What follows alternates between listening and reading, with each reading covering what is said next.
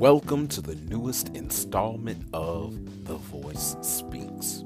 I am Olufemi Nathan Oshako, Executive Director of Eternal Crown Ministries and host of this podcast.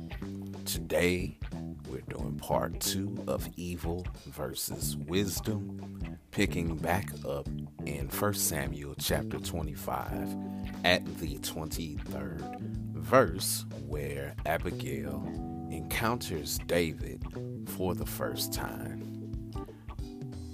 She went out and met with David to give him the things that she was able to grab together at the last minute really hastily.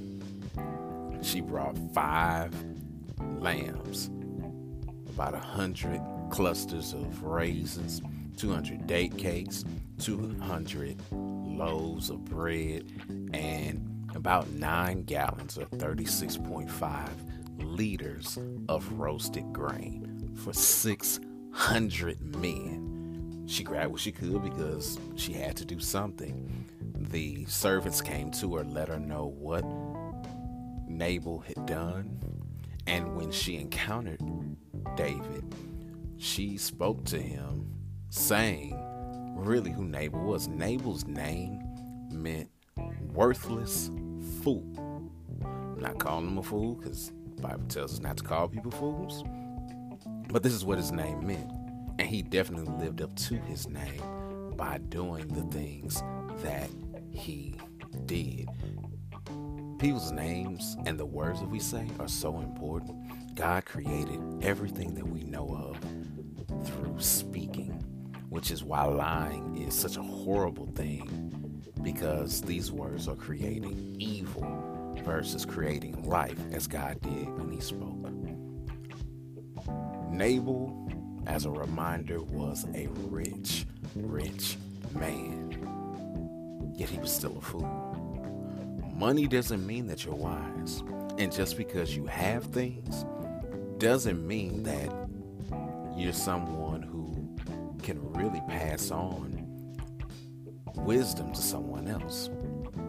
So just as a side note, I encourage everyone, don't look at what someone has, but look at their lives to see whether or not you should follow them or whether or not you should do the things that they're saying to do. In an attempt to save her household, Abigail said to David, "May all your foes be cursed like Nabal." How was Nabal cursed? He was cursed in that he was foolish and he refused to listen to anyone. He had a beautiful, wise wife, wouldn't listen to her. He had servants around him, wouldn't listen to them. The evilness that was in his heart, the pride that he had, was going to rid him of all of this, because he would not allow his pride to do right by someone who did right by him, whether or not he'd ask for his help or not. But in her wisdom, Abigail laid it on David thick. I mean, she talked a hole in his head, talking about what it was that David was planning to do. It's like God kept you when you did right by Saul. You didn't lay a hand on him, and God is going to help you because of that. Don't let this be a burden and a blemish on you and on your life. You don't need to kill us. That would really be a horrible thing for David, because it will make David seem petty and will cause a lot of people to have an unnecessary fear of David, thinking that anything that's said, well, David's going to put us to death like he did Nabal, because Nabal wouldn't help him because he helped him. She reminded him, you are going to be the king. This is small. This is meaningless. Don't kill us. Don't murder us, were her words. Don't let that bloodshed be on your hands. And when you are exalted as king, remember me. The word says, vengeance is mine, says the Lord. Many times when you see David getting ready to take action, the first thing you see him do is pray about it. Lord, should I go to Keilah? Yes, you should go to Keilah and you will deliver them from the Philistines. Lord, should we stay in Keilah because Saul is coming this way? They're going to give us up. Yep, they're going to give you up. You need to go. Whatever he was doing, generally he was praying. This time, no, not so much. He was mad. He was in his feelings. He was like, all right, you want to talk like that? Bet. Strapped up, got his boys, went to go handle business.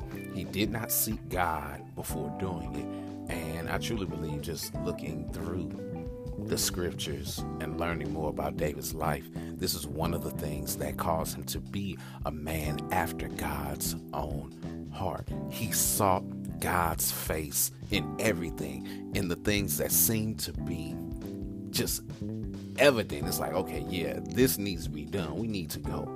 David would seek God's face first to ensure that he was in God's will. Was Nabal wrong? Yes, but killing him wouldn't make things right.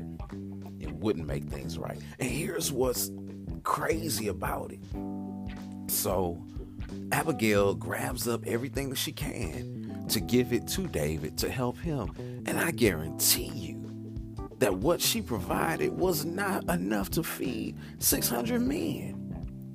I mean, they all may have gotten a bite, but it wasn't enough to feed all those men. It was enough to satisfy David's anger, though. That, along with the wisdom that Abigail had and shared with him and reminded him of,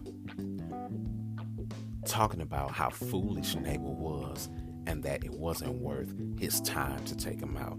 And definitely, Nabal was foolish. While Abigail runs off and does this and doesn't say anything to Nabal because she knows that he will try to stop her and keep her from doing this, he decides to have a party. Nobody told him to have a party. He having a party like a king. He could have taken that and given it to David. That was the right thing to do, but in his foolishness, he chose to do something different. When Abigail got back, oh, by the way, as he was partying and having a good time and living it up, he was drunk. This was just after he got done speaking recklessly to David's representatives. If David decided to come after him, he would have walked through Nabal's household because they were not in a position to defend themselves because he was too busy having a party. Oh, but when the liquor wore off, when the feasting was over, and Abigail told him what she did and what was getting ready to happen, the foolish man was so overwhelmed by the reality of his actions that his body gave out. The Bible says that his heart failed. Now, I don't know if that means he had a heart attack or exactly what happened. Some of the different versions say that he had a stroke. We know that he was paralyzed for 10 days, and that's often a sign of stroke, but I can't say that happened necessarily. I can't say whatever his heart failed meant that's what happened, and that he laid still like a rock, paralyzed for 10 days, and then the Lord caused him to die. The weight of the reality of his actions was so grave that he couldn't take it. That's the action of a fool versus the wisdom that Abigail had to save her life, the lives of the household, and even the foolish man's life. Really, when you look at what she did, it's kind of a picture and a foreshadow of what Jesus did. He knew how wicked and evil we were, and how foolish we are, and how we live our lives, and how we do things. But he went on behalf of us to the cross to die for our sins so that we could have life. Even though we, like Nabal, disrespect him, cast him off, disregard him, that didn't stop him from dying for us. Yet while we were sinners, Christ died for our sins. Glory to God. So Abigail, in her wisdom, did what she did. Not only did she save her life and the lives of all the others that were there, she also helped lift David to higher heights because of helping him not to be in his feelings and do something that was going to cause people to look down upon him, but to stay holy, stay righteous, keep his good name, and let God justify him. And that's just what happened.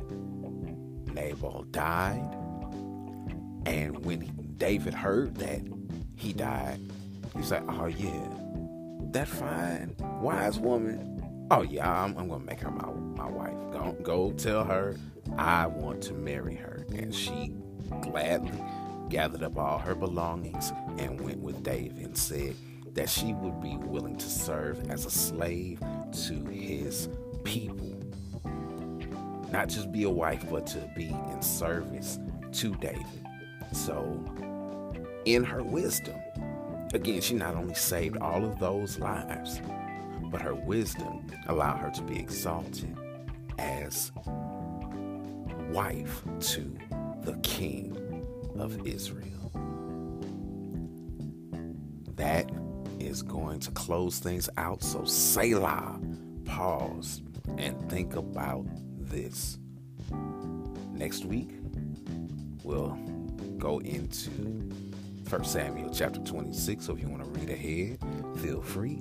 Until then, God bless and keep it together.